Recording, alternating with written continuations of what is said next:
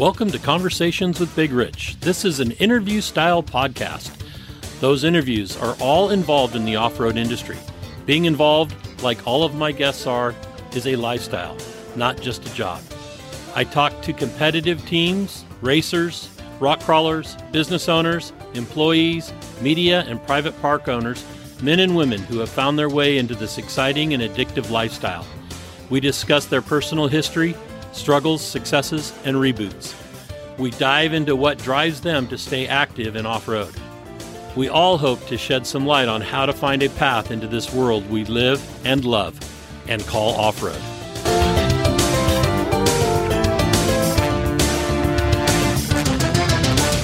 Whether you're crawling the Red Rocks of Moab or hauling your toys to the trail, Maxxis has the tires you can trust for performance and durability. 4 wheels or 2. Maxxis tires are the choice of champions because they know that whether for work or play, for fun or competition, Maxxis tires deliver. Choose Maxxis. Tread victoriously. If you still love the idea of a printed magazine, something to save and read at any time, Forlow Magazine is a magazine for you. Forlow cannot be found in a storefront or on a bookshelf, but you can have it delivered to your home or place of business. Visit forlowmagazine.com to order your subscription today. On today's episode of Conversations with Big Rich, we are talking to Drew Burrows. Drew is the owner of Goat Built. He went to Cal Poly Pomona and was in the Poly Goats Club, I imagine, and has been around the four-wheel drive industry most of his adult life. So, Drew, thank you for coming on board and spending some time talking with us. Yeah, hey, good to talk to you, Rich. I've been a fan of the show and glad to be on it and kind of tell my story. That's awesome. I guess first off, I went to Cal Poly San Luis Obispo. Oh, which is did I say Pomona? You said Pomona, which geez. is like it's like I don't care, but it's like that kind of like rival. Like, oh, I went to Cal Poly San Luis. I went to the real Cal Poly. Well, I had a friend that went to Pomona. Oh yeah. As an architect, and for some reason I always say that, but the girl that I went through high school as being like boyfriend girlfriend went to San Luis Obispo. Oh, and cool. So I should know, but I always say Pomona. So I apologize for that. Oh, no. That's fine. I don't know if you want to start over, edit it. No, we're just going to leave that part in. I don't mind making mistakes. I don't make them very often. So, yeah.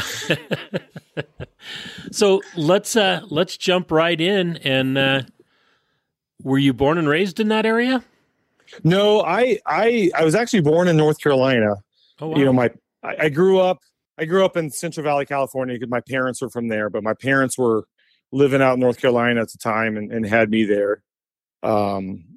So when I was 9, my family moved back to California. So, but yeah, I grew up there, like kind of, out in the woods, playing in the woods all day, all night, and had a blast living there. Then we moved to Central Valley. So it's a little town, kind of Wasco, McFarland, just off 99 north of Bakersfield. Yeah. That's kind of like at one time that was nothing more than really a gas station stop.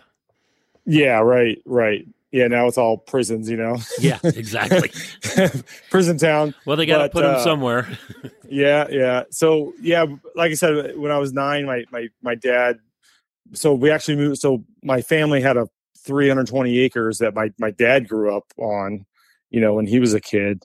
So we moved back to that. My parents are the house my dad grew up in. How old were you when that happened? So I was 9. 9. Okay. So, went to a little school there, little tiny school. I mean, there was 12 kids in my class, so I grew up around there. I went to McFarland High School, which is, some people there's a movie called McFarland USA with Kevin Costner. That was like my high school and like when I was there. So it's a funny, Hollywood picture made about, my high school. And really? I had nothing to do. Nothing. It was like a story about all the cross country, a lot of the Hispanic migrant farm workers running cross country. And so it was a pretty good like Disney movie, but it's pretty good. But so it's kind of, I was not involved in the sport or anything, but it was just kind of a funny story about where I grew up, Okay. So my dad's a helicopter mechanic. Went to Vietnam, learned that when he went to Vietnam. He was a crew chief on a Huey. And after that, he just he learned a skill, and after he got out, he just kind of did that the rest of his life. So he was in North Carolina working, doing that there. He worked for this missionary group called JARS, and they basically did it was missionaries, and they supported them. Like they had aviation and radio and Bible translators. So they would fly they had this whole little aviation department where they'd get all the missionaries out. I mean, this is like Papua New Guinea and the Philippines and just pretty remote jungle areas. So they'd get all the missionaries out there and out with little small planes and helicopters. And then they had radios for them to communicate. This is, the 70s, Right. And they also had part of their organization, they translated the Bible and all the, whatever the native languages are. So the government gave them some surplus helicopters, but they had to be completely overhauled. So my dad, he went back there and basically, overhauled or rebuilt these helicopters. And then kind of when they got done, he moved back. So, cool. Yeah, back to California, moved back, and my dad had a shop at our house, and he just worked on helicopters there. Basically all the kind of crop dusters around there had the old Bell and Hiller, still piston engine, old helicopters and, spraying. So he just worked on them, locally around there. He had customers all up around the valley. So I kind of grew up, in the shop and literally working on helicopters, ever since I can remember. That's interesting. Most of us in this industry worked on cars, not helicopters. Oh yeah, I mean, and I did. Once I started driving, I got into cars. But right. That's kind of my background. My dad, he had a CJ2A when he was in high school, driving around that farm, and the would have been the early 60s, late 50s. That was his car, was this old flat fender Jeep back then. Awesome. Basically, yeah, I just grew up around mechanical stuff, and I was your typical kind of engineer kid that took all his toys apart and took everything apart in the house and figured out how it worked and tried to put it back together. And was always building stuff and doing your typical kids running around outside all day type stuff. So did you grow up riding bicycles or motorcycles, ATVs? A little bit. I had a little ATV. We just drove around the farm kind of, but not really riding on trails or nothing. But yeah, I had a little Yamaha, ATV, as a, 10 to 13 year old or whatever. Okay.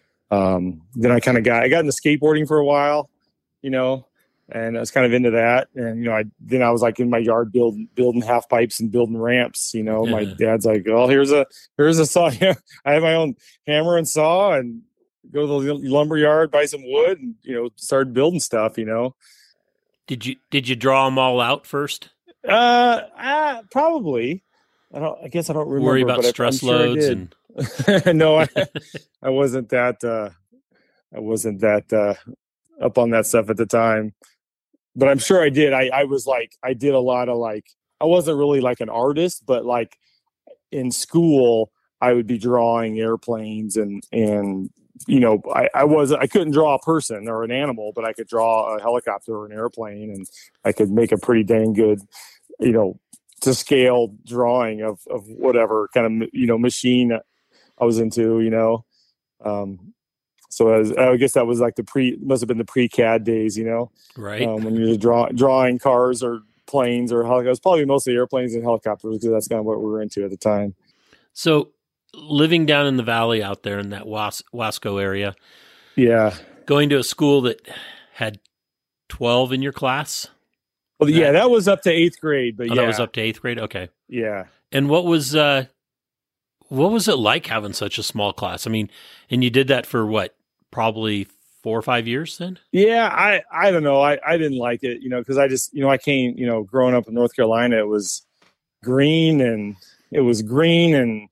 I had kids in the neighborhood. You just go across the street, just run around. And then we moved out to like the farm. So there was like nobody around, Right. And then it was hot. I mean, it's hot and it's dry, so it's definitely a different culture shock. And, the white kids are the minority there. So it's definitely like, everyone speaks another language and whatnot. So it's definitely different place to grow up.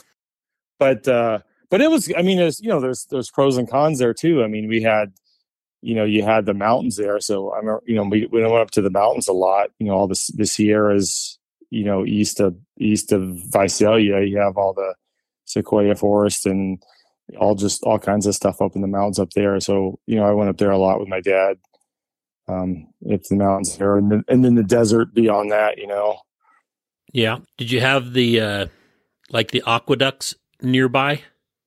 Yeah. We would water ski behind the Jeep in high school in those, I was wondering. Yeah. So you're not supposed to swim in those, are you? I don't know. I mean, some of them, there's some that are like I guess the little ones are like the drainage from the fields. You don't want to swim in those, but some of them are the water coming down from, basically coming down from the Sierra. So those probably aren't too bad. Right. Okay. And when you were of school age, say before high school, were you studious? Were you a good student? I was okay. I mean, I think, I was pretty smart, so I was bored.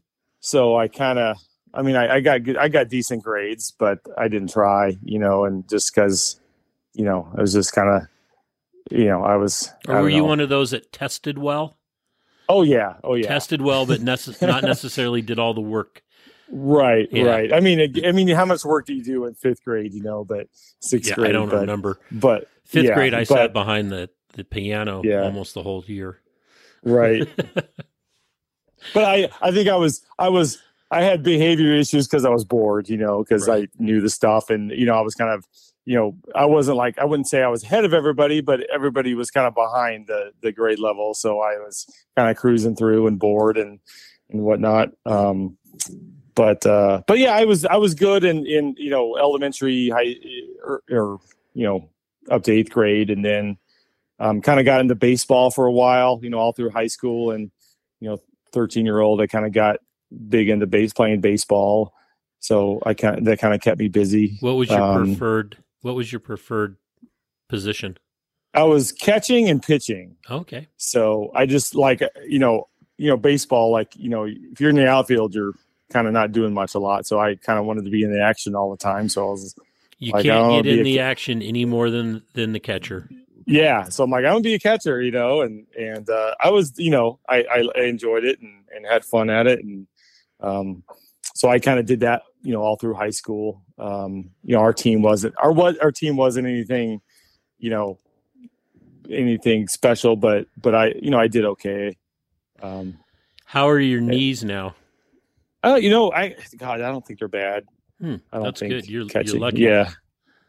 I don't. Catching isn't bad because you're just squatting, but I think the kids that played football and stuff where you're running and get twisted knees, and that's probably the guys that have knee problems. Right.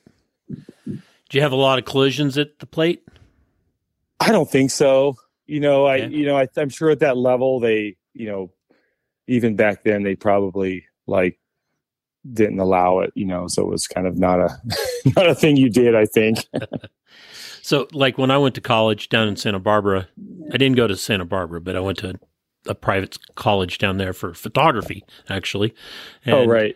We, a bunch of us got together and created a softball team and played open league down in Santa Barbara. And down there, you play pretty much all year long. And, I played catcher down there, and I had a lot of collisions, but that was an open league, adult, pretty much an adult league. Right. And sometimes it was more, I think we started playing softball and ended up playing hockey is what it was more like. So then when did you decide that you wanted to go into engineering? So in high school, I actually had straight A's in valedictorian in high school. So I did pretty well. Again, I guess I'm not bragging, but it wasn't our high school wasn't that like, it was, wasn't that hard, I guess. But yeah, I did really good at math, and I did, really good at science. And then, so, you turn 16 and you kind of start driving or getting more into cars. And I wanted to get a Jeep. I don't know why, but my dad had a Jeep when he was a kid, maybe, I don't know. But so I wanted to get a Jeep, and my dad's all like, okay, he's all gung ho about it, 'cause he's in the Jeeps, or was in the Jeeps. So, so we had this, 70, I think it was a 72 Jeep Wagoneer. My parents had it since, I was, I was probably, riding around in it. My mom was pregnant, and right. They had it that old. So that was our family car in the 70s, So, so my dad had like put this old Oldsmobile diesel in it. Wow. And yeah, he was on this. Your dad was pretty handy then. That probably comes from, wrenching on stuff on helicopters. I mean. Oh yeah. Okay. But yeah, so it had, those are like those are like the worst engines. So it blew up. So the Jeep sat forever. So then I'm like, hey, I want to drive. I'm like, well, we'll drive this thing. So then we pulled out the diesel engine and put just a small block, built a small block 350. Somebody gave us some small block, and totally budget back then. So we put a small block Chevy in it, and pretty simple. So I drove that for a little bit, and then I ended up getting, at the time, I was probably 16 still. I got it was an 83 CJ7. Oh, nice.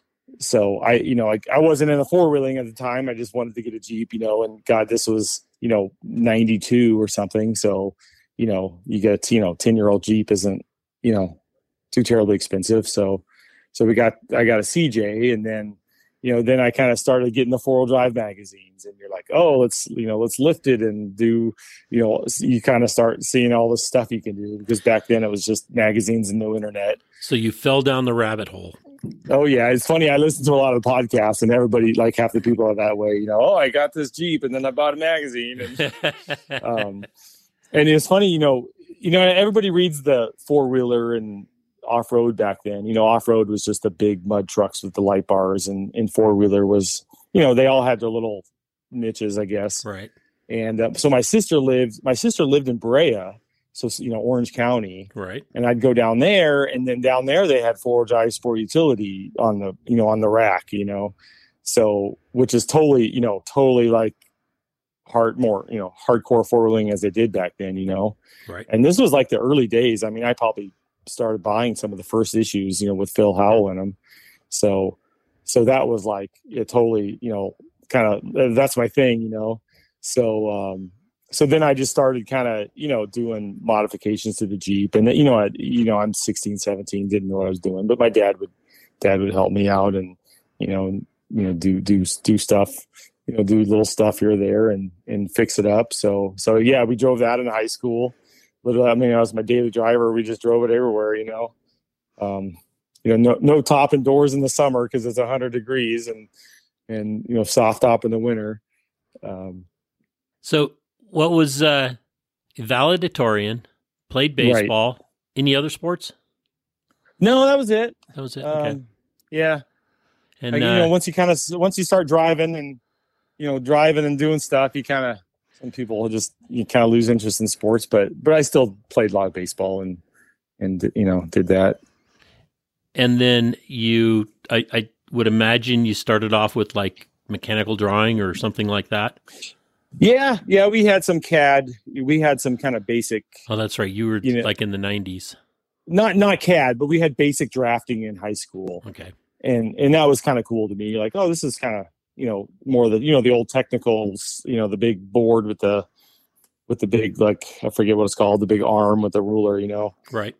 So I did a little bit of that, and kind of that was interesting to me. And then, so I was kind of like, back then everybody's like college, where are you going to go to college? It wasn't, they should have done more trade school stuff, but that's what it was. So, I'm like, well, where am I going to go to college and what I want to do? So, I just kind of, based on kind of what I was interested in and thought I was good at, I'm like, well, I want to be a mechanical engineer, and I want to design cars or trucks or, off-road stuff. You don't really know what you want to do. You probably wanted to be like, I'm going to go work for GM or something, or who knows, but, right. But that's kind of like, I want to do that. You want to do that. So then, so basically, I just kind of applied to some of the state schools and got into Cal Poly there, which is a really good undergrad engineering school. It's huge, it's huge in ag, but it's definitely like a really one of the top undergrad engineering schools.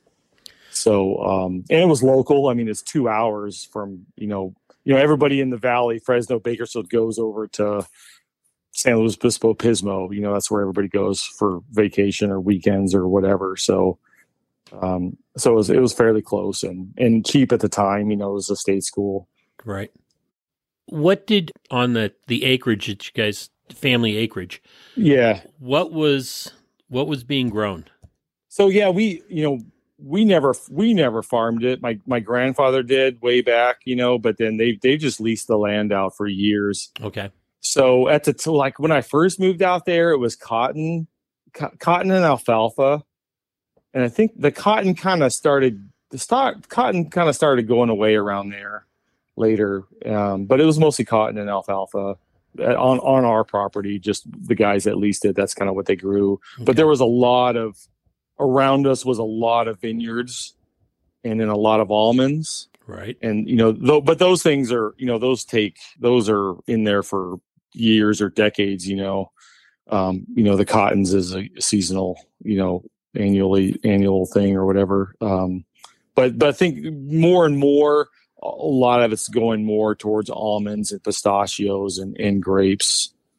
So, right. So that's kind of what I didn't do much farming, but just grew up out there, and I was around a lot of stuff. And did you have the guy that go ahead?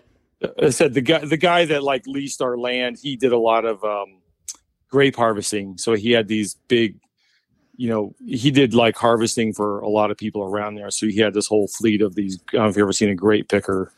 It's this big machine that it's all hydraulic driven. It's this big machine that it drives over the rows of grapes, and it has these fingers, and it just vibrates the whole vine and knocks the grapes off into a conveyor. And then there's a tractor with a big bucket driving beside it. So they did a lot of the grape harvesting. Okay. That's interesting. I'd never seen grapes harvested. I know Shelley wants to go and do a harvest picking. Oh, right. Go out and volunteer and pick grapes. Well, they do like the wine and juice grapes. They do it with a machine because it's messy, but the table grapes are all hand picked, Okay. So yeah, it was messy, and they did it at night when it's cooler, and it just, God, you never seen so many bugs, Yeah, that's why, I'm not a big fan of spiders. Oh, right. And it's more of the webs, but, I never could imagine picking bananas or, shipping them or anything, because I've seen photographs of what some of the spiders are that live in those banana bunches. And it's geez. There's no freaking way anybody's getting me to do that. Anyway, so then from high school to Cal Poly, what was that transition like? You said you went to a pretty good size high school, though. Oh no, the McFarland wasn't big. I mean, okay. there was 100 kids in our graduating class, I believe. Okay, that's maybe still pretty small. So it wasn't, at the time it wasn't that big. But yeah, so I went to, basically went to Cal Poly, just next year after high school. So I was a mechanical engineering major. And then you go, so like, the spring, you start in the fall. So the spring before they have like their open house. So I went to the open house and, they have all the clubs there doing their little kind of displays and stuff. So that's when I saw like the Poly Goats. So that was like the college 4-wheel drive club, Poly Goats. And they had like, they got a bunch of big rocks, somebody stacked in the parking lot, and they had some of their trucks and stuff. So met some of those guys. So then, fall came around, started school. So I started like kind of going to the meetings and hanging out with those guys. And were you commuting? Did you take your CJ7 with you?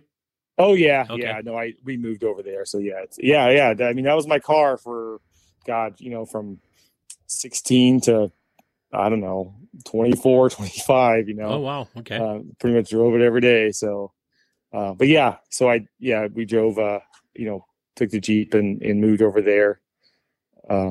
So, when right around there, that's like there's like the Pismo Sand Dunes, which is big. So we were out there all the time because that's just kind of the place you could go, I guess, at the time. So we go out there on all the big weekends because everybody from the Valley comes out there and they're, toy haulers and trucks and everything else. So we just like run around all weekend in the dunes. And, it's amazing how capable almost any 4-wheel drive is if you air it down pretty low, and most of those people didn't even know it. So you're just out there pulling people out and you're like, you could air down and go anywhere you want, and then, all the people, the toy haulers crossing the creek, you get stuck. So we just go out there and like pull people out and, make $20 or something. But yeah, so I started doing, yeah, totally. Pre beer money. But, so I started, getting pretty involved with the 4-wheel drive club and, met a couple good, honestly, like all my best lifelong friends are from the club, cause we're all, 4-wheel drive guys are all kind of like a, kind of similar kind of, you know what I mean? I don't know the words, but just kind of like the same type of guy, kind of. So, and you go to all the events you go to, like 99% of all the people there are like all super cool, Absolutely. So anyway, yeah, a lot of my, so I ended up, meet all my best friends were in the club and ended up being like roommates with them all and, kind of hanging out with them all through high school. A few of them were mechanical engineering guys. A lot of them, a couple of them were, civil engineering or construction management or whatever. But, so yeah, we just kind of started, going on, we do a couple trips a year, nothing too crazy, nothing too far. And we'd always go, we had like Ducey Ursham, I can't think of the name. There's all the trails up out of Fresno, Shaver Lake area. Yep. There's God, I can't think of it right now, but there's Ducey Ursham and then Rubicon. Yep. Yeah. Then there's, Rubicon. And I mean, we just basically did all that stuff in the summertime. And in the wintertime, we just did some of the other, we kind of, Kyle 4-Wheel Drive had, some of their kind of big events that we go to some of those. Just are on our own. So did you have roommates? Were you dorm or did you have like apartments or houses or? Yeah, first year, like I actually had my aunt, an aunt and cousin and uncle lived over there. So I lived with them my first year, then got an apartment with a high school friend the next year. But then the third year, some of my, Poly Goat buddies, his parents bought a house there, basically. It was like, here, you're gonna be here for 4 or 6 years. We'll just buy a house and you guys rent it out. And that's a good investment if you could do it. I know that's a couple of people I went to college with did the same thing. Oh yeah, I mean, at the time, they probably bought this house for $120,000, and 8 years later they sold it for $350,000.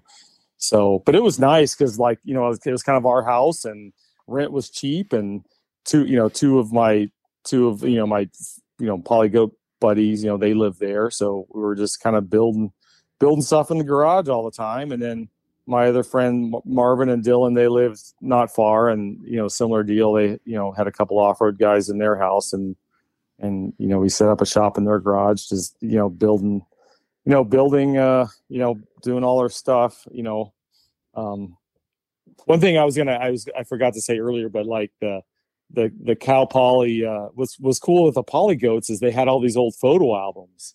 I mean, in the club, I can't remember. The club went back a long time. I mean, that club went back to the 70s. I can't remember. Oh, you're making me feel old now, because I started driving in the 70s. Okay. Well, but I mean, but it's funny how at the time, we're reeling these, like, a couple guys had early Broncos, which were 70s, and everybody had CJs, which were mostly a lot of 70s. So at the time, and it's cool. We had all these old photo albums from Poly Goats from back in the 70s, and they're reeling these like brand new early Broncos and brand new CJs. So it was kind of funny to see the kind of the old drunk we were driving, and back then some of them had brand new ones, right, in all stock. But you could get, like when the Broncos first came out, I'll bet they were less than $2,000. Oh yeah. And nowadays, my God, those things are worth a fortune. Uncut. Oh yeah, totally. Yeah, it's funny how I have one of my good friends, Gordon. He had a early Bronco, and he did everything to it. I mean, he actually cut the body and narrowed it. Wow. And you're like, the thing's like a piece of junk now, but you're like, God, the thing would have been worth a lot of money if you left it stock. Little did we know. Oh, totally. So anyway, we I forgot what path I was on, but and talking about the photo albums, and you guys live in a couple of different houses. Yeah, we had a good group, just a core group of kind of club guys that we're all good friends, and again, some of them we had a lot of classes together, and just kind of helped each other build things, and went on trips, and then just hung out all the time. So it was a good time. So did you work at all through high school or college? Yeah. So in college, I got a job at Jiffy Lube, which was a good experience, God, you get to see, it's funny, I was, not that I was like very shy, but some kids that just aren't, experienced talking to people, but Jiffy Lube was kind of a good job, because you had to, like, when somebody brought their car in, you had to go kind of like try to sell them an air filter, or you had to like upsell them some service, right. So you first start, you're just like scared, like, super nervous, and over a period of time, you just kind of like learn to talk to people, and learn a skill, and I just, you do a little everything there, but it's just a normal job that you just learn how to, any job, you learn some basic skills, and showing up on time, and talking to customers, and having coworkers and common stuff. So I did that for a few years, and then I got a job. So at Cal Poly, they had a place called the Aero Hangar. It was a legit, like, there used to be an airstrip there with a big hangar. And so the hangar was like a machine shop that all the students could use to build their projects, because students either had, most of the students had like a senior project where they had to like design and build something. And then throughout the courses, sometimes you'd have class projects where you'd have to build something. And then you had, they had the SAE club. I think you've probably talked to some guys. So there's the Formula SAE, which is like a little kind of race car, right? And then there's the Baja, mini Baja. So I was actually never involved with the clubs, but so we had this shop there that all the students used. So they had like students working at the shop to like open doors and check out tools, and just kind of, work or run the shop basically. Right. You were just kind of helping the students and whatnot. So I got a job doing that, which was awesome, because it's like you had, pretty easy hours, but you got keys to the shop. So we got keys to the shop, and we could go in there literally anytime we wanted. And we had mills and lathes and welders and bandsaws and kind of, they have really nice stuff now, but back then it was like, we must have got like military surplus stuff, so we had some big old, stuff that used to be on a battleship or something, in a machine shop. But anyway, so, it was cool because you hang out with all the club guys that, and get to know all those guys, and then, you help students. So it was a good experience. Just, like I said, we had keys to the shop, and we could literally go in there anytime we wanted. So, there was times we just, like, all our buddies, we're going to go in there all night. We just be in there literally all night, order some pizzas and sodas and, work on something all night, building, just cranking some stupid part out of on a manual mill and lathe, but yeah, so you kind of learn all that stuff, and then you learn how to, like, kind of, deal with, the the students would be kind of like employees almost, or customers, where you kind of learn to kind of, like, manage or wrangle these kids that, I was, you get guys like me that grew up wrenching on stuff, and it's not a big deal. But then half those engineering students, like, didn't know, they'd never turned a screwdriver, so they didn't know the difference between a flat and a Phillips. Yeah. So you get all types. So you get those kids, and you kind of have to, like, guide them or teach them and stuff. So it was a good experience. So I basically did that all through college. And in the summers, I'd usually go home and, like, work for my dad, or, work for, one of us customers had a helicopter and a spray truck. So I'd go work for him in the summer. It's funny. I think back about, like, right after our high school, one of my dad's customers, he got this helicopter and a big spray truck. They have these big trucks. It's like an old, F700 or whatever, with a, 1,000-gallon water tank. Right. And then, a couple 100 gallons of fuel for the helicopter, and the helicopters would land on top of it, and you'd be underneath, and you would, like, mix all the chemicals, and then you'd pump it. You'd fill the chemicals, all like liquid. So you'd mix it with water and chemicals, and they'd land on it. Did they have, like, a platform to land on? Oh yeah, they'd have some big water tanks on the back, and then they have, like, a big platform on top. Okay. So they'd literally, you kind of be like if it was like a truck, the helicopter would land on top of the cab, and then you'd be kind of in a bed, working. So, they'd have tanks on the side. So you would, they'd land, and we'd fill it up, with whatever they're spraying, and fill it with fuel. But it's funny how, like, you think back, and you're like, I was, like, just 18, and I'm like, he's like, I got this,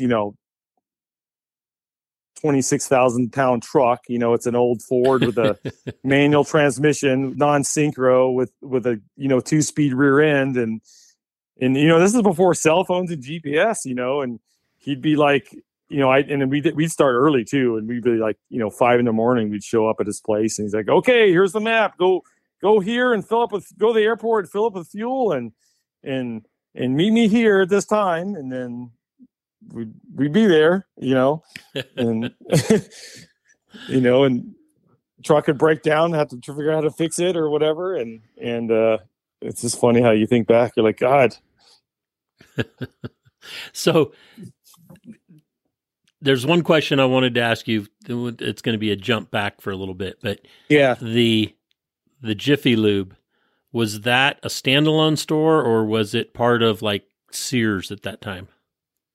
Oh, it was a franchise. So basically there was like a local guy that would basically just, like, he owned, like, 6 or 7 stores. So it was basically from, like, Paso, Atascadero, San Luis, Santa Maria, Santa Barbara, whatever. So he owned like 6 or so stores. Did they later like get bought out by Sears or something? Well, when I worked at Sears, a number of different times, but there was one point where Sears and Jiffy Lube combined, and in some of our Sears stores, we would, provide a bay or two I for see. the oil changes. And it was, I don't remember if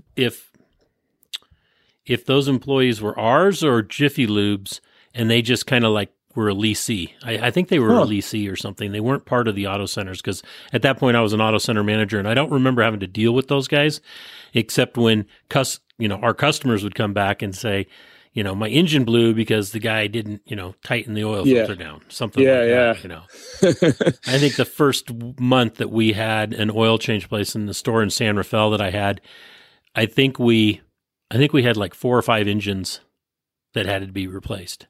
Yeah. And, it's funny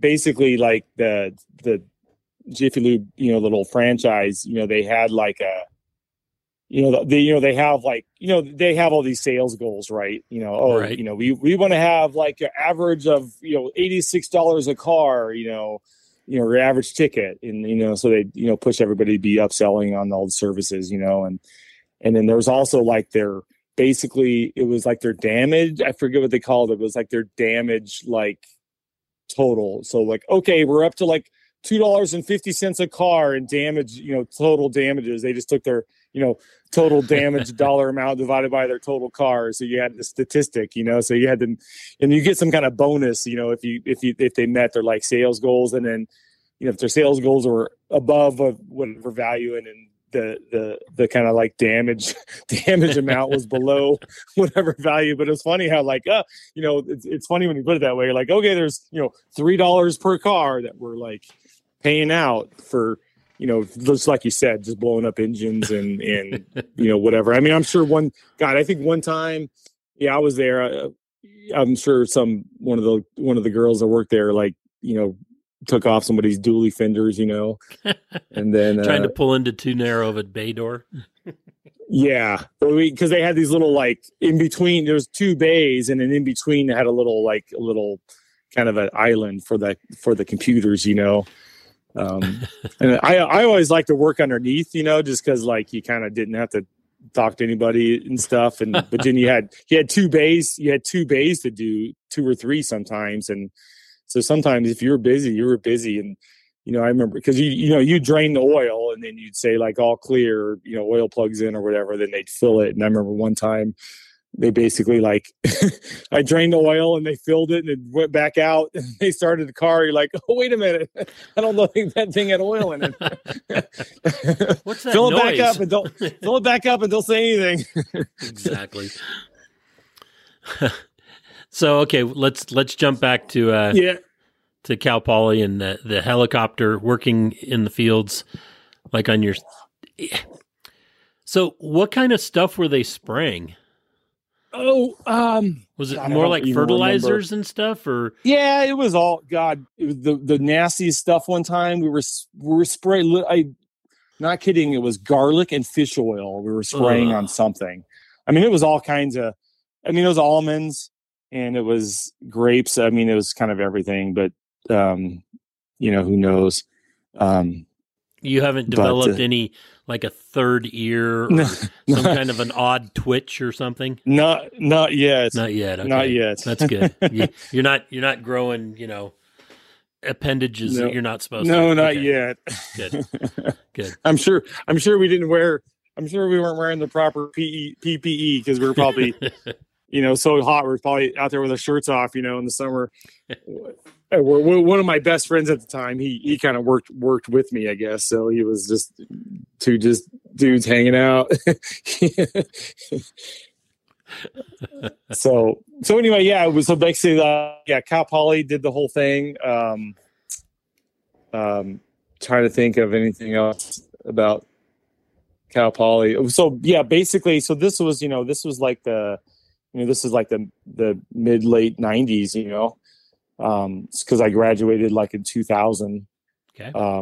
But to back up, so we started wheeling, and then we at the time wheeling started progressing. I had my CJ7. It was a stock. Basically stock when I got it.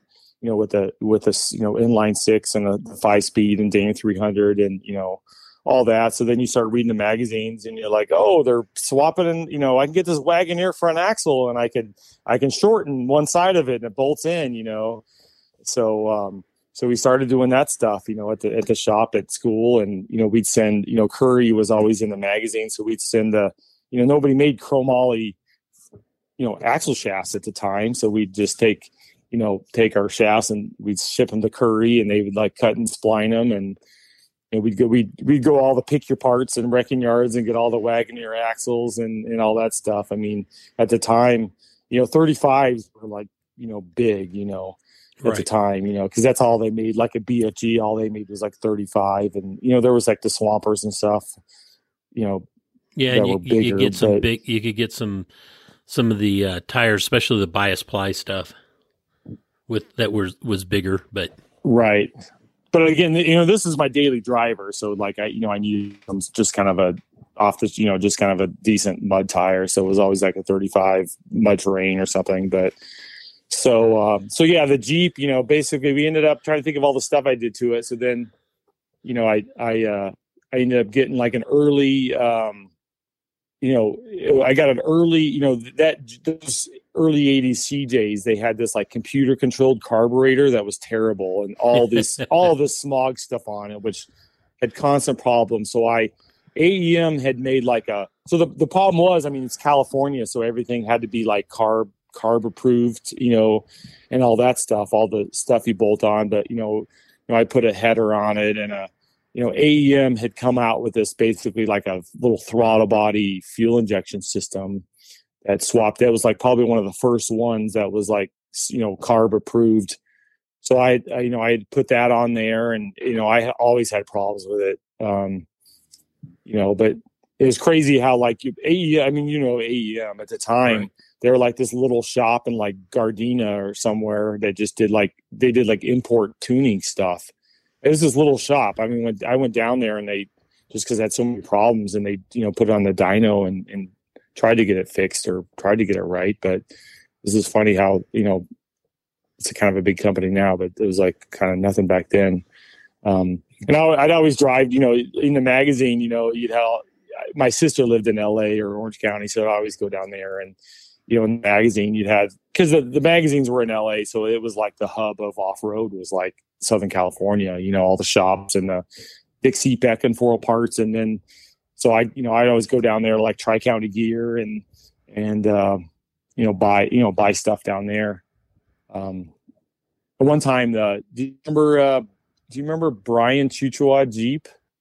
Yes.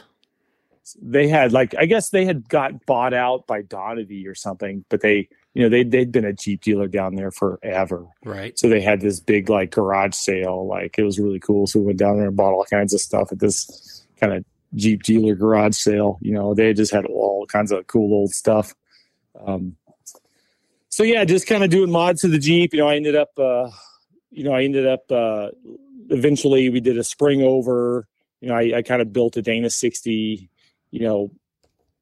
rear end with disc brakes, Moser axles, and then the front, built a 44, went spring over. Later on did at the time it was like throttle body Chevy V8, so we swapped I got a 80, 91 Chevy throttle body 350, swapped that in there with the NV 4500. That was kind of the hot deal at the time, and right. Got everything worked great. It's amazing how much, you had to jump through all these hoops to get smog legal, and it was like so much simpler, so much more power, so much cleaner, and I mean, it got better mileage. You have that power and torque with the right gearing. So build a cage, just kind of do all the Jeep mods, through college, and so we started. So 4-wheel drive. So we read all the magazines, and so the Hammers just opened up. So I remember there was an article in 4-wheel drive sport utility about like Sledgehammer and Jackhammer, and that was like the trails that Victor Valley 4-wheelers opened up. So they kind of had a little article about it. So one day, like me and my friend Scott, we just literally drove. We're gonna go for the weekend, and by the time it got there, we were the only ones actually going. So we literally drove out there. It's a good, what is it? got to be a good 5 hours from SLO there. So we drove up there, ran sleds, ran jack, and messed around for a couple of days, and drove home. And we had to, we had CJs with 35s, and it was hard, but it wasn't. I mean, nothing like it is now. So we'd end up going out there like a couple times through college, on spring break or in the fall. And then we'd always do like, it was fun. We had a couple of years, it was super fun. Like one of my good friends he was in Fresno in the summer, and I was in Bakersfield, and we'd all like meet up and just go up to Shaver Lake or Rubicon. We had like a good 4th of July Rubicon trip every summer, so that was always really fun. So we always had some fun trips back then. So 4th of July, that means you came across those evil trail guys, the pirates. Oh yeah. I remember that was like the early days of the pirates, where they were kind of like, oh, those are the pirates. Because 4th of July was always their initiation weekend. Oh yeah, I didn't know them at the time, but I'm sure Lance was up there and Kevin Carey and all that stuff. I remember, I totally now later on when you kind of put two and two together, you kind of like realize who was up there and whatnot. And that, and that was back when you could camp at Spider Lake. That was crazy there. Yes. And like this little sluice was like insane, and everybody would just camp there and at Little Sluice and party there. I mean, most people like went to Little Sluice and back, went there and out. Yeah. Most people didn't go beyond that. Yeah. But we'd always either like go, it depends on when 4th of July was. We'd somehow try to get to Tahoe for the 4th of July, because it was like this big party, just college kids or whatever. So we try to be at Tahoe for the 4th, and we either like end up in Tahoe or we'd like start at Tahoe and go back to the trail.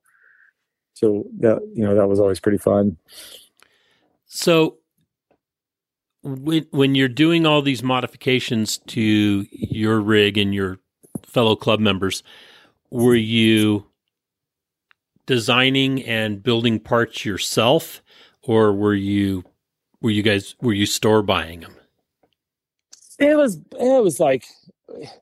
We'd store buy what we have to, but we would try to make stuff, Right. Obviously you're not going to buy, make gears and axle shafts and all that stuff, but obviously, but we would, if somebody made some like disc brake bracket, we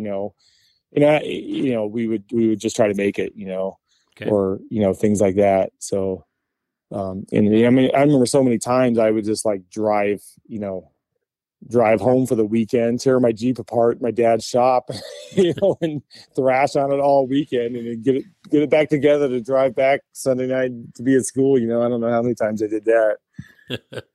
And then basically like in the summer, like all summer, like my Jeep was apart in my dad's shop, and, I just drive one of their cars around, and, you kind of get out of school and you'd have like a month to like do some huge project, and then try to get it together for the 4th of July Rubicon trip. So then when did 4-wheel drive as a business happen for you? So in like kind of my last year in school at Poly there, one of my so this would be like the late 90s. One of my, classmates, just a guy I had some labs with. He was from Southern California, and he had worked at Swayaway for the summer. And Swayaway had just bought Custer shocks. So they were, we were kind of starting to get into desert racing, and coilovers were kind of starting to be a thing for the rock crawler Jeep guys. Right. So, a friend of mine, he's like, oh yeah, I worked at this place, and, they're making shocks and stuff. So I was, so I kind of had a little connection. I was like, oh, hey, I heard, it'd be cool to work there. He's like, oh yeah, call the Brian Skipper, and, or I'll call him. I don't remember how it worked out, but yeah, basically I just kind of went down there for like a summer internship, just to kind of, do whatever for the summer. So I ended up staying there for like 6 months. I had another kind of one of my Poly Goat buddies. He was from there. So I like lived at his house for the 6 months, So yeah, that's basically my introduction into the industry. So I worked at Swayaway. So at the time they had bought Custer shocks. So Walker Evans started making, I don't know if you know the story, but basically Custer was I don't know what they did, but they basically somehow they knew Walker Evans. So Walker Evans wanted to make these big shocks. So they started making the shocks for Walker Evans, which became Custer shocks, which were badass. And to this day, nobody makes a shock like Custer did. So Lance King was the engineer CAD guy there. Oh, really? Okay. So basically, so somehow Custer, I don't know what happened. They just kind of we're done with this gig. So basically, Swayaway bought the Custer shock line, and then Lance King left and started King Shocks.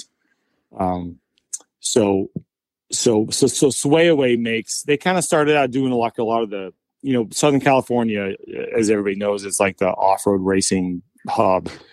So it all started with Volkswagens. So Swayaway made a lot of the Volkswagen suspension parts.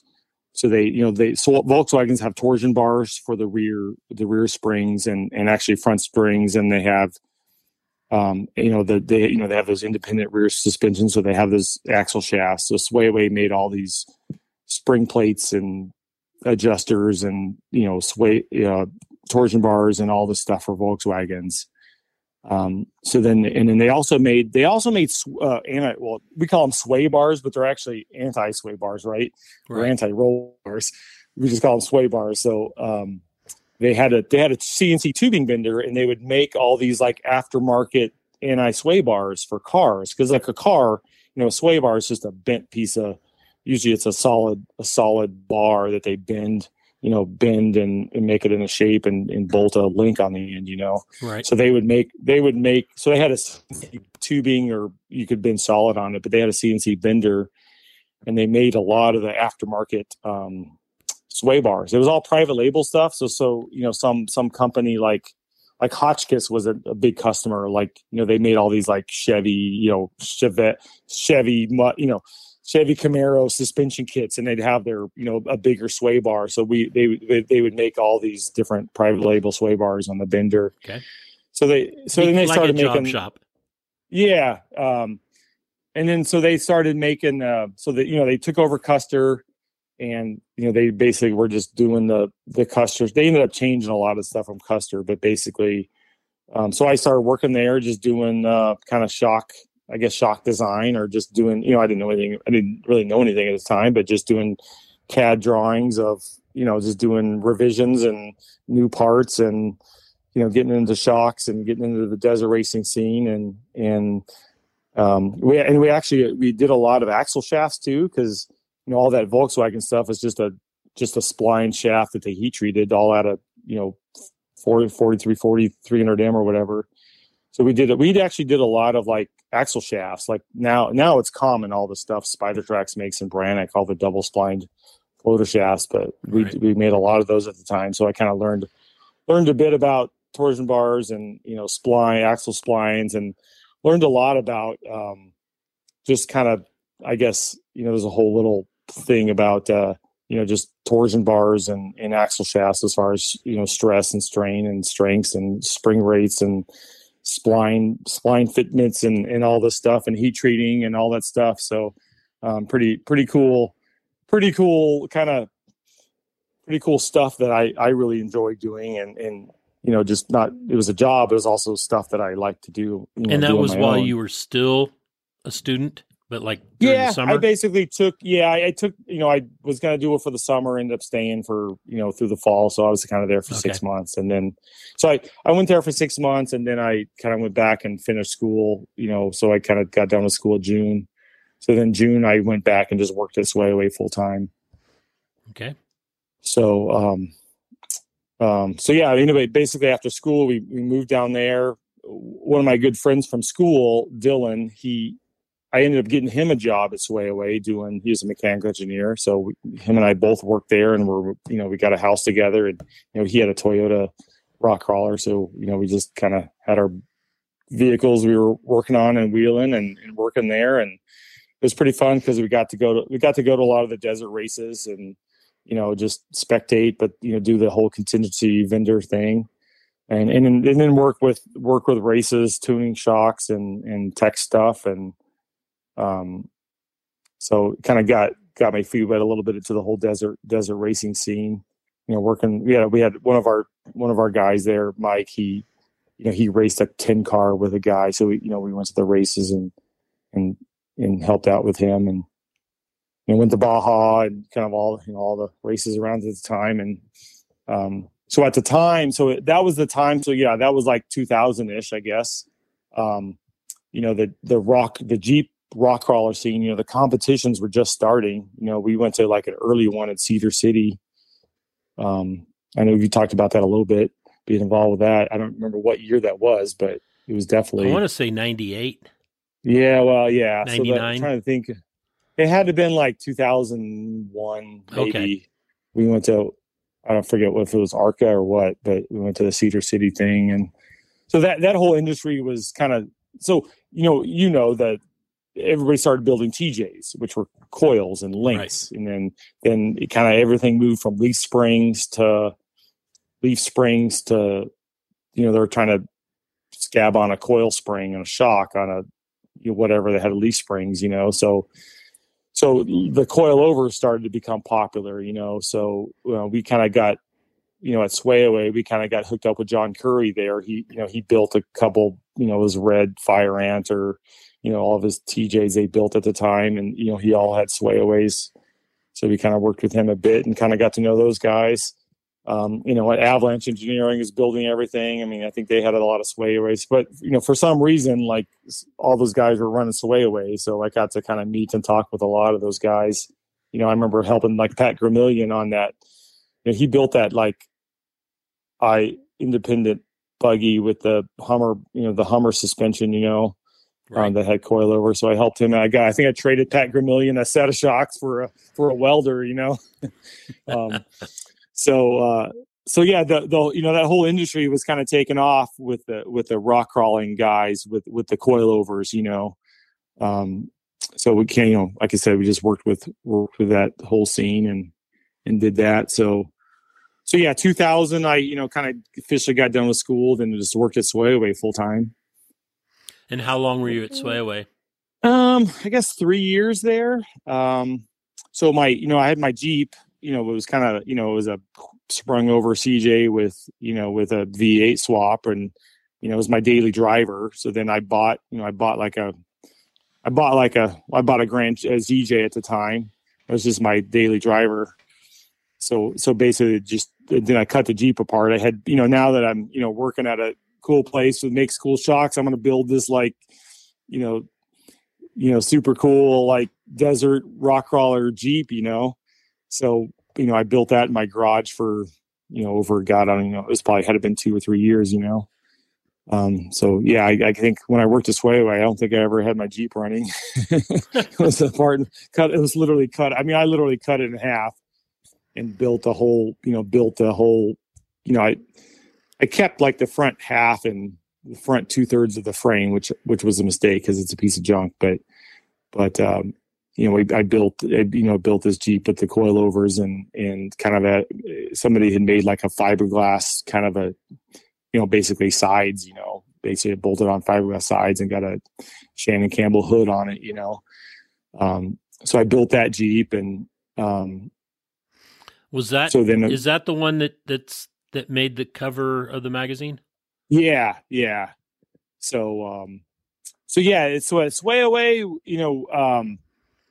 I kind of had just gotten the Jeep done, and Dylan and I actually ended up leaving Swayaway about the same time. We moved down to Orange. I had got the Jeep done, so we moved down to Orange. He worked at Donho, and I was kind of doing, I don't remember what I was doing, but I was actually going to work. So Bob Gordon was going to start making shocks. Okay.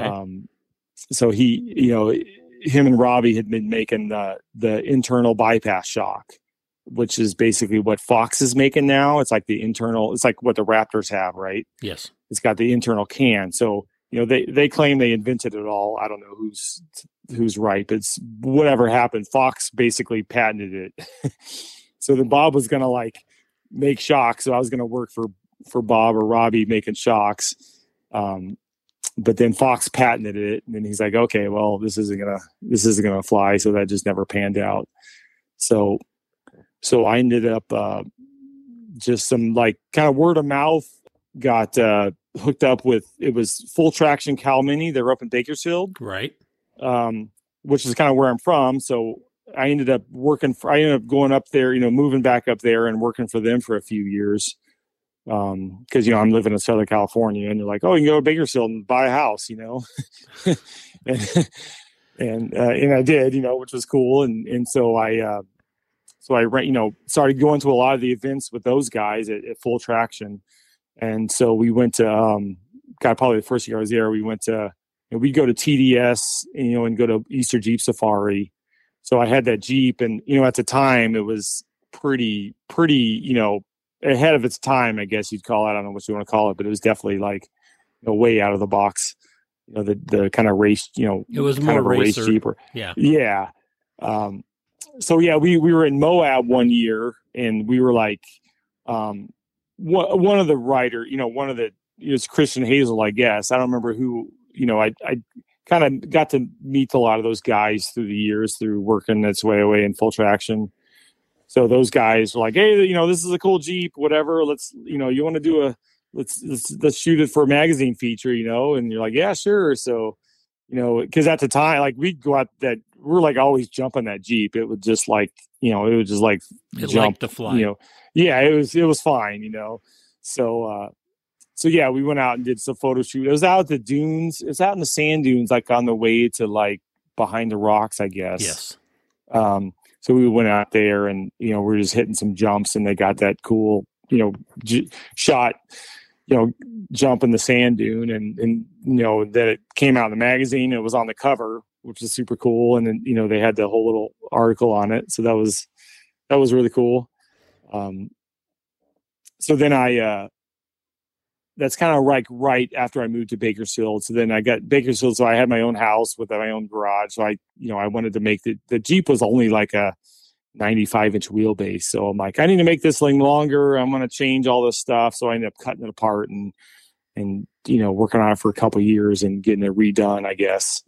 So yeah, kind of did that for a couple of years, stretched it and changed the suspension around, and, kind of basically redid a lot of it. You don't by chance still have that Jeep, do you? No, Okay. No, I sold it. Yeah. It was funny how it's changed hands a few times, but man, every year it's like out of King of the Hammers, I always run into the guy like, oh yeah, I got your old Jeep, and but yeah. But he doesn't have a cover. With, right. with the launching it off that sand dune, with your goggles on. Yeah. That's what I remember. So oh yeah, totally. So yeah, we went to all the off-road expos and all the Moabs and the TDS, and we go out to the Hammers a lot. At the time, I ended up meeting Frank Aliotto. So he's one of my good friends. So I ended up. I built a cage. I built a couple of cages for him in my garage there. So got to know him real well. So that was early 2000s. No, that was like 2003, 2005 ish, I guess. So at the time, one of my friends from Cal Poly, Dave Schlossberg there, him. Right. He was just starting Poly Performance. He told the story.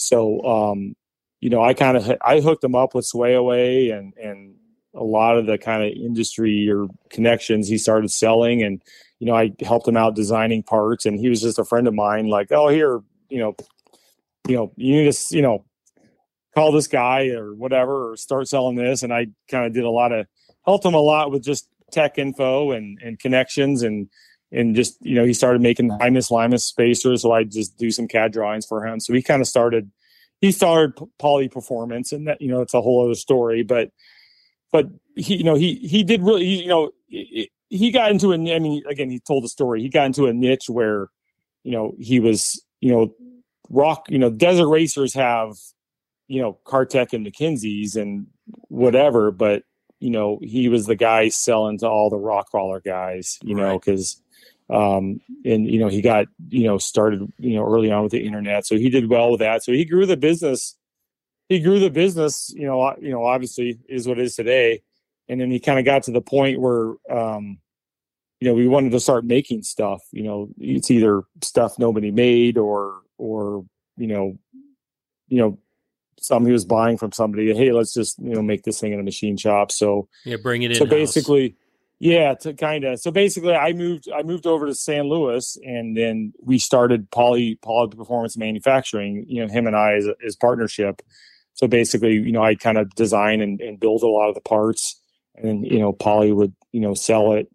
And one of the first things we made, we made a nice like TJ coilover kit, because everything at the time was, they're all, there was like the FabTech or the Skyjacker thing where it's all kind of bolt on, but we're like, let's just make like a nice, cut all the brackets off and the coil buckets and like make some shock hoops and weld them on. So we started making those, and just, we kind of started making, at the time, like you couldn't buy all these nice brackets and tabs to build your four links. You were just buying some kind of generic tabs from some Circle Track catalog, So I was like, let's just, with my experience at Full Traction, it was all designing sheet metal brackets, and sheet metal is in like 3/16 and quarter, but we, design all these, I kind of learned how to design all these brackets in CAD and get them all laser cut and formed and make fixtures and weld together. So, making lift kits and the things that they did. So we started making a lot of like just the universal brackets, just like, hey, I need some like axle bracket to, weld onto my axle with the right bolt size and the right spacing, or some shock brackets. So we kind of made some like specific brackets, for that type of stuff, because everybody's building, link suspensions and coilovers at the time.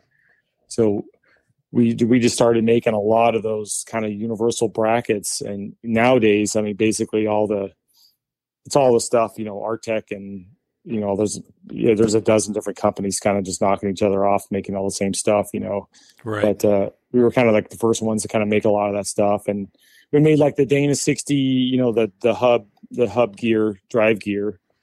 We had those made. And we just started kind of making a bunch of cool, rock crawler builder parts, under Poly Manufacturing. And then JKs came out, in 2007. So we bought a 4-door JK and a 2-door. We bought a 4-door. So like we're going to make some suspension parts and bumpers and rockers and all that JK stuff. So we kind of started out early doing that. And then they had this, one of the early, like, I think it was Off-Road Magazine. Somebody had like a JK suspension shootout where everybody had to bring a 2-door JK and put your suspension kit on it. And we're going to, have all the companies meet up in Park, Arizona, and drive them and test them and evaluate it. So we did that. We got a 2-door JK and had a 3-4 inch suspension kit. So we did fairly well with that kit. And then so we just started making all the JK suspension kits. We made a long arm kit and some good short arm kits, and made some bumpers and rockers and cage kits and all that stuff. So kind of started selling that more through Quadratech and other distributors. And the business was growing, and Poly was growing, and it kind of got to the point where I was kind of done in the partnership. So I decided to sell my half of the business to Dave. So I did that. And I guess I skipped the part where we did a lot of stuff with Fred Williams. He kind of came to us, or to me, or with a lot of the tech information, and we helped him do that. The kind of infamous. He had his big suspension geometry article in Peterson's 4-Wheel and Off-Road that we helped him with. That was pretty popular. So he wanted to build a buggy. I had wanted to build like at the time it was like guys were building tube chassis, but they were all custom. And I was just like, hey, I want to build a standard chassis that we can just like, here, weld this chassis and ship it to you and you put it together type of thing. Where guys were doing that at the time, but they were pretty much all like one-offs and, some guy's garage. Right. Right. And I didn't want to build complete buggies, Twisted did a lot of that stuff. I just like, let's just kind of figure out like cause I did everything in CAD. So like, let's just design a buggy and let's just make it. And this is our buggy, buy it the way it is or not, and then we could then Poly could sell them all the shocks and the rod ends and all the parts to go with it. So Fred Williams wanted to build the fun buggy. So, we ended up building that for him, which it just took a big detour from what I wanted and what Fred wanted. So it just ended up being like just a custom buggy, but it was really cool. And like, we made some super cool stuff, on the build and he got those portals on it. And so we ended up doing the fun buggy, which was a lot of good press. Cause I mean, God, that was, I don't know, over a couple of years, it was a dozen different articles, Right. So at the time, we never followed through there building the buggy, the chassis. But we had a bunch, we had a lot of requests about, hey, I don't want to buy the whole thing, but can I just buy like the chassis plans from you? And you're like, yeah, no, it's like, it's so much work. It's like a ton of work to produce something that you could use. And then what are you going to do? Just go give it to your buddies and, or put it out online, so everybody can copy it, who knows? So that never happened, but just kind of gave me the idea of, making like plans or whatnot. And at the time we started, the tube laser cutting kind of started becoming like available and affordable, available, whatever we're going to call it. Cause we were getting some parts tube laser cut at Poly, or to back up. So Poly got into some legal problems with the name Synergy Suspension. So, to back up, I guess. So we wanted to at Poly Manufacturing, we wanted to because there was Poly Performance and Poly Manufacturing, we wanted to kind of separate the two name wise, because now we're trying to sell our products to other resellers. So we didn't want to like be competing with Poly. So we wanted to like branch off and give it a different name. So we came up with Synergy Suspension. Later they had to change it to Synergy Manufacturing or something, but basically Poly Manufacturing turned into Synergy. And now they're kind of going more towards the bolt-on parts. I don't think they really make much of the kind of welded builder parts. Right. But anyway, so with Fred's buggy, we got that done and kind of, at the back, I don't, but basically, so I got out of the business, and then I had the idea to make a buggy kit and get it all laser cut. I'm like, with the laser cutting and the CAD design, I mean, the stuff fits really well. So, I mean, I'm like, I should just make a kit where, people could buy a chassis kit. Yeah. You could like, here's our standard thing. I'm going to get 10 of them cut at a time and buy the kits. And, it was nice because, shipping a whole chassis across the country is really expensive, but shipping the kit, we can, you can pack that all on a pallet. Yeah. And shit, I could, at the time nowadays with diesel prices, it's more, but you could ship that almost anywhere for $300, So basically I started Goat Built, just my own company so I started my own company, Goat Built, and my plan was just to make these chassis kits and then, maybe make some cages and making whatever stuff, because I kind of got the whole CAD design and tube cutting figured out. And then with the chassis, I wanted to make a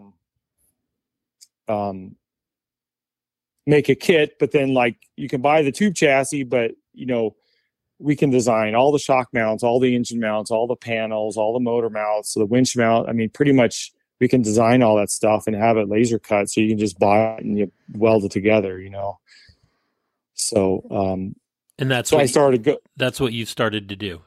Yeah. So yeah, I started Goat Built, and then designed a chassis, took, kind of put on Pirate. At the time, Pirate was the thing, still. And then, it was a big hit there, and went out to King of the Hammers. King of the Hammers, 2011, 2012. Okay.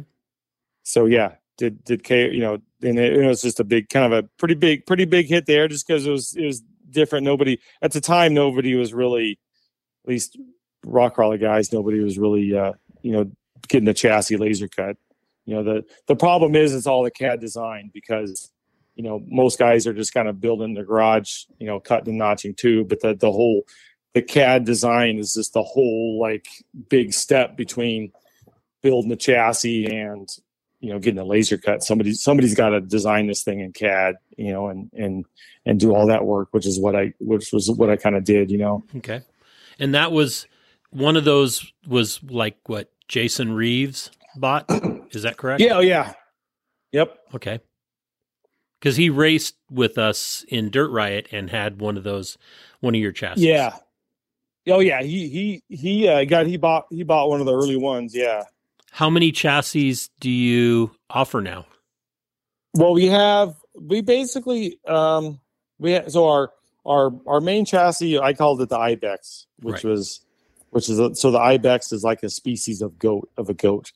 So to tie the whole Goat Built thing. So basically the Ibex is it's the mountain goat with the big horns. It's on the side of a cliff, So that's your kind of stereotypical mountain goat, So that's our Ibex. We make our Ibex, and we make a 2-seater and a 4-seater. They're kind of like LS engine, Atlas transfer case, 14-bolt Dana 60s, whatever, 40-inch tire. More of a recreation buggy. A lot of guys some guys have raced them, or a lot of guys wanted to race them. We just, I'm like, I'm going to make a recreation wheeler buggy, because there's going to be 100 of those to one racer guy, Exactly. So I'm like, some guys have bought them in racing, but this is not what I kind of planned or designed it to be.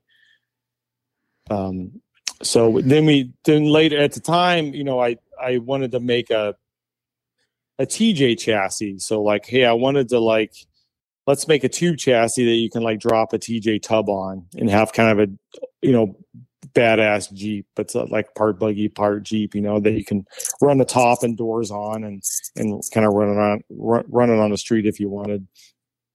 So we do make a chassis like that. It got once we started designing it, it kind of went crazy, where we don't use much of the tub. We basically cut off the sides and the cowl and stick a Jeep, sides and cowl on, and we make a whole new floor panel. But it's basically a buggy that looks like a Jeep, so we're selling a few of those too. Awesome. And what other, is it just pretty much chassis is what you're doing? No, with the chassis, I started making, you're just like, hey, I need a gas tank. Well, what do we buy? So I ended up designing a gas tank and had a local place rotomold it. And a lot of the parts I made, it's made for a chassis, but all these other guys will buy it too, that are putting it into whatever buggy or truck or Jeep or whatever they're building. So, the gas tanks were one. So we sell a few of those gas tanks. It's like a nice poly tank, so it's not going to, all these aluminum tanks crack or split. Right. So it's not going to crack. And especially then it takes if you tab them. And I see so many of those tanks tabbed. Yeah, they're tricky. But it takes just a drop, like an off-the-shelf Chevy truck fuel pump that drops in there, and it just works really well. The fuel pump does, I'm sure you've seen tons of guys with fuel problems or fuel pump problems or whatever on the trail, but you have zero problems because it's a nice OEM type pump. And then we part of the problem, I designed the chassis around an LS engine because that's what everybody's doing. It's cheap and it's easy and super common. So everybody buys a truck engine, or there's basically a truck Tahoe Suburban type engine they drop in there, right? 5.3 6 liter. So the problem is that the power steering pump's down low, So, on these rock crawler buggies, everybody's building with a triangulated upper link. The upper links come up and they hit the power steering pump. And also, we're all buying like a high performance pump from PSC or Howe or something. So a lot of guys, a lot of times we want to convert it to a different pump. So on the LS engines, I started making, I had got the CAD solid model from GM through SEMA, and I basically designed some power steering brackets to move the pump up, but also adapt to different pumps. So that kind of started a whole other kind of part of our business where we make all these different kind of power steering pump relocation conversion brackets they're specifically for LS engines. Okay. But basically allows you to, because a lot of guys are running dual pumps if they got a rear steer, or we have, things to move the alternator to the other side and run, we have mounts for like 4 different pumps. So we do a lot of those for guys. I mean, it's not just it's funny. We get like rock crawler guys, we got Jeep guys, we get a lot of the pre-runner guys, and building some kind of mini trophy truck, and they need to put a big Howe pump on it or something, and then we get like all kinds of random hot rod guys, and we got there's all these guys. They get Mustangs and they put 5.3 Chevy engines with twin turbos on them. That's sacrilege. So we get those guys buying brackets and whatnot, and we just kind of started making a bunch of little kind of, a lot of the stuff was made for our buggy, but it kind of crosses over to like any other kind of off-road vehicle, and so we just do a lot of that stuff. So a question for you. The LS, like bracketry that you've got to lift the pump, mm-hmm. Is that the LS, is the LQ motors close enough to the LS? Because I know it's an LS design, but it's the cast iron. Are the mountings the same? Yeah, all the bolt patterns the same. Okay. On the LS stuff, there's different belt spacing, so it's basically how far front or back the belt is from the engine. Okay. So like the Corvettes, the belts are really close to the engine, and the Camaro they're a little further, and the truck they're a little further out. So they all physically bolt up the same to the head. Most of the stuff kind of bolts to the heads. All that stuff kind of, and there's different water pumps too, but all that stuff kind of it's all bolt on, and we have like different length spacers for the different belt spacing. Okay. So it's cool because it fits. I mean, gosh, it's 12, 15 years of engines that all that stuff kind of works on, Right. I just had, I'm in the process of building another Cherokee, an XJ, but It's got a LQ4 in it with a 700 R4 behind it and an Atlas. Okay. And so I don't know what Novak used bracketry wise. It's something I've got a list of everything. I just haven't really paid attention to it, but it's good to know. There's so much of this stuff that I don't have any clue on because I'm an event promoter. I'm not a builder. Yeah. Well, it's a whole like little thing you got to figure out, Yeah. It's just every little part of that thing is like, with transmissions and shocks and just so many different systems and components, you got to kind of like learn and figure it all out. How it fits. Yep. Yeah. So what's coming in the future for Goat Built? I think it's more the same, I guess. To back up, we, I guess the bag, so I started the business in San Luis Obispo, because that's where Polly was. And then my wife, she's from Wisconsin here in the Midwest. So, once I was kind of done with Polly, I was kind of like, well, we don't have to be here for any reason. I mean, it's nice living here, but it's expensive. So we decided to move back here where she's from, and we're kind of like Southeast Wisconsin, because we were in San Luis Obispo. I was like, we could buy our condo we live in we could buy our condo we rent for $350,000, or we could buy like a nice big house and property and a shop in Wisconsin, So we ended up moving back here, and it's nice because it's like I'm right in the middle of Chicago and Milwaukee, and we're kind of in the hub of manufacturing in the U.S. There's so much stuff made here, so it's been a good move in that regard because I have lots of steel suppliers and laser cutters and you name it, it's less than an hour away. So and then I always tell people, it's funny, like whatever I paid in California, you knock off 20%, whatever laser cutting you had done or whatever you're doing. So with my chassis, we used to outsource all the tube laser cutting, and it's a pain because these chassis, I mean, there's literally 100 different tubes. It's fine if you're getting like, hey, laser cut me 500 of this one part. It's easy, but you're like, hey, I need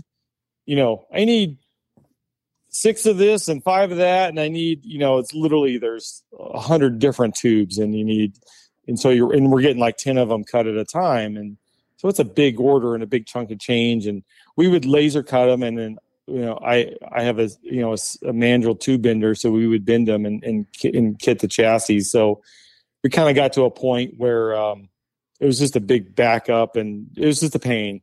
So I ended up buying our own CNC tubing cutter. So we started cutting our own chassis in house, it's been just a huge, really nice deal. So we started actually cutting. We're actually doing a lot of other I guess we're doing a lot of job shop type tube cutting and bending. I mean, we've been cutting and bending a lot of other people's chassis. There's a lot of guys that are like, hey, I designed this chassis in Bentech, and I need to get it cut, and they'll get one of them or they'll get 5 of them, So that's awesome. And they're kind of our competitors, but I mean, they're all so different, It's like every chassis builder has got kind of their own style and their own they're all different. So, right. I'm like, they're, so whatever. I'm like, hey, somebody's going to cut them. So might as well do it and make money doing that. But, and it's kind of, and I think it's helpful for a lot of the guys because we kind of speak the same language. It's like, when I was trying to get stuff tube cutting, when I was trying to outsource it, you talk to 5 different places and only one of them they kind of get what you're doing, and they can do it and want to do it, and they can do it at a decent price. Or now, like, hey, we cut tube chassis, and the guy's like, hey, I need a chassis cut. Yeah, no problem. That's what we do. And it's easy, and with the CAD stuff, I can help them out with that. So we've been doing a lot of that. But yeah, future wise, we're just doing more of the same. And we've been like, God, COVID's been just crazy busy. I think everybody else I've heard on your show has been saying the same thing. Yeah, for sure. The economy's been booming, the industry's been booming, so we're just busy. I just need to focus on kind of hiring some more people and just growing the business, doing what we're doing. So how many employees do you have now? We have two full-time guys and a part-time guy. Okay. So we have, I just kind of got lucky and stumbled across a couple of really good guys that they're smart and show up every day and do a good job. And that's all anybody asks for. Literally, there's no BS. They're just solid dudes that are never never get any BS. So it's been nice. So got lucky with those guys. So it's I'm hesitant now because it's like, nobody wants to work now, and you're like, can you even hire anybody now? I don't even know, but I just got to kind of hire some more people. I have three small kids now, so I've been busy. My wife works full time and has been going to school, so I've been almost working part time lately, running the kids around. So I just got to hire some more people to kind of do what I can't do. So let's talk about how you met your wife. She's from Wisconsin. You're from California. How did that happen? Oh, she basically moved to San Luis. Okay. She's a nurse. Her name's Tilly. So she's a nurse, and she kind of got a traveling gig out to, a lot of the Midwest nurses, they're young and I want to, go do fun stuff. So they all get a traveling gig in, California, Right. It's pretty common because, after I met her, a lot of her like nurse coworkers were it's funny how many of them are from the Midwest. And so she moved out there, met her, and we got married out there in California, and then, we wanted to have kids, and she's like, oh, let's move by my family. They can watch the kids and stuff. So we did that. Awesome. And how old's your oldest?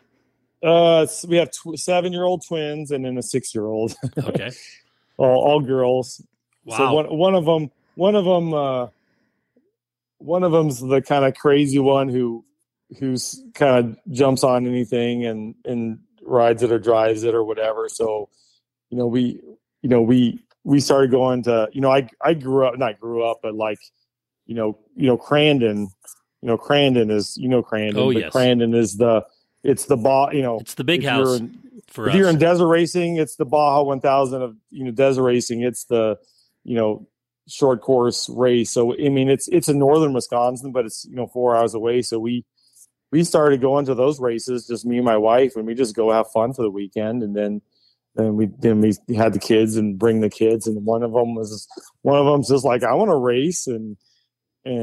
So it's Champ Off-Road now that does the series. So they have a little Razor. It's a Razor 170. So it's like this, I mean, they're kind of these cheap little Chinese made razors, but so they have a class where they're like air quotes stock with like this, like the cage and all the required, the necessary safety stuff. Right. So it's a total beginner class. So she wanted to do that. So we did that. I got a Razor and put it, built a cage and built it. So she raced it all last season. So we're doing that all summer. I mean, that's, there's 6 races in 3 months. So that's kind of what we're doing. Wrexcellent.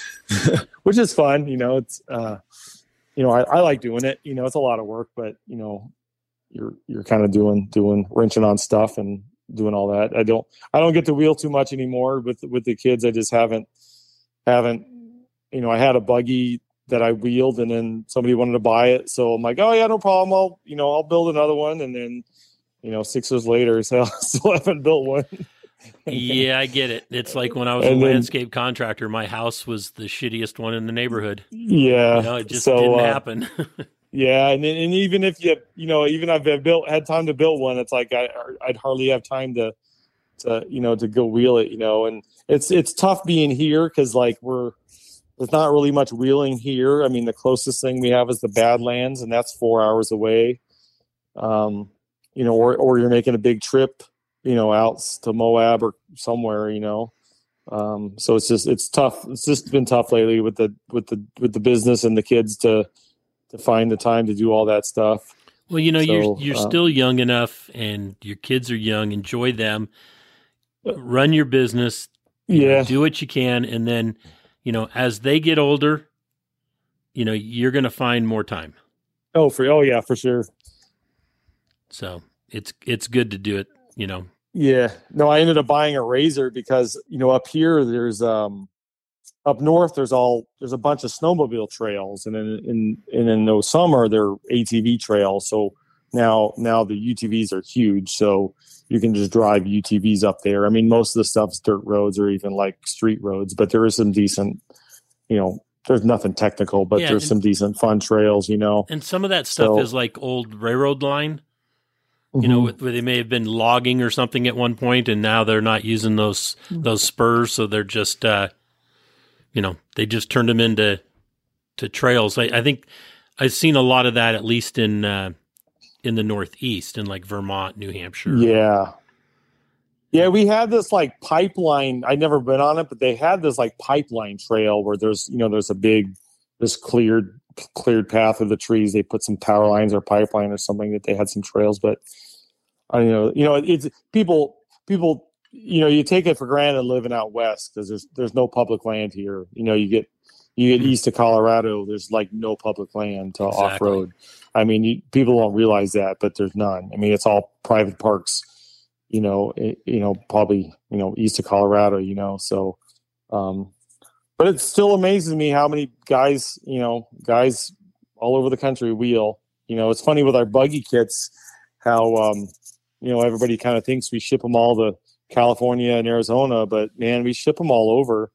I mean, a fair amount go out west, but a lot of them don't, So. Right. Pennsylvania, that Virginia, and then down into the South, Tennessee, Alabama. Those are pretty big areas, aren't they? Oh yeah. Yeah. but then they have there's a lot of good parks, especially in the South. There's a lot of parks, off-road parks. So I think there's all like there's Jeepers everywhere, and the rock bouncers are big down there, so there's a lot more of that. But we've sold a lot of parts or chassis all over, but there's been a few down there. Cool. Well, excellent. I know it's we got started at 9:00 your time. That's the evening, people. And I'm on the West Coast, so it only was 7 for me, so it was pretty easy. Yeah. But Drew, I want to say thank you so much for coming on board and and sharing your story with us. And if anybody's looking for a chassis, I mean, Goat Built, you heard him. He's got the possibilities for you. Yeah, for sure. Well, thanks for having me. It's been good to talk to you. I haven't even seen you in a few years, I'm sure, but yeah, I've been enjoying the show, so I'm glad to be on it and kind of share my story. So awesome. Well, I appreciate it. Okay. All right. Well, thank you. Well, have a good night. Okay, Thanks, you too. Bye-bye. Bye. Thank you for listening to Conversations with Big Rich. Please let your friends know about this podcast. Let us know what you think of Conversations with Big Rich. Please forward ideas to me, contacts of those that I should attempt to interview. Leave a rating on any of the services you found us on. We look forward to your comments and ideas. Enjoying life is a must. Follow your dreams and grab all the gusto you can.